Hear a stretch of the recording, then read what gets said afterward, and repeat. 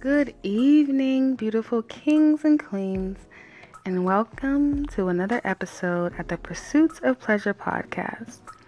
So love is on the horizon. It's Valentine's Day season and everybody's feeling good, and I felt that it was necessary that we take the time to talk about the benefits of slow sex, why it matters, and why it can be the single thing that revitalizes your relationship, magnifies your sexual pleasure for both you and your partner, and just why it's beneficial to your sexual relationship. So let's face it, we live in a time where we are just so deeply disconnected from ourselves. We're prone to quick fixes. We want those 5-minute cures. We don't want to wait for anything. I mean, we crave fast food, right? We want faster orgasms.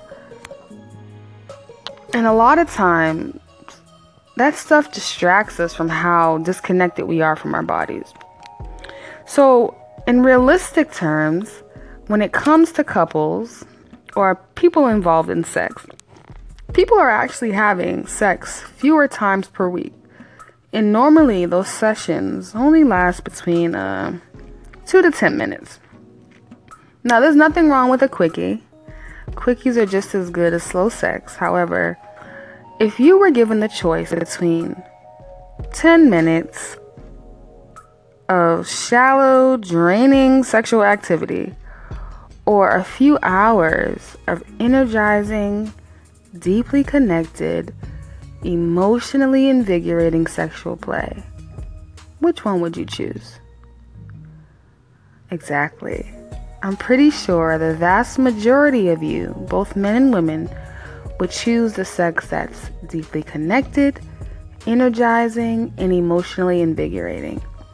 Right? So, slow sex, there are so many benefits to slow sex.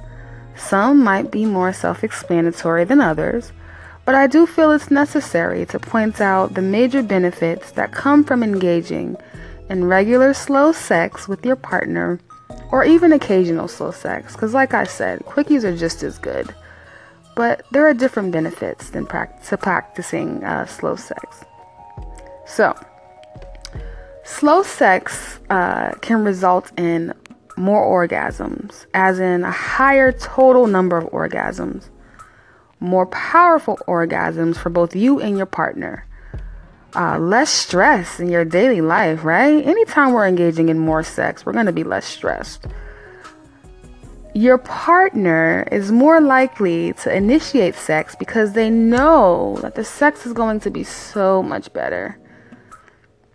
If you're a male, right, slower sex will give you a higher likelihood that you will be able to have multiple ejaculatory orgasms without being deterred by your refractory period.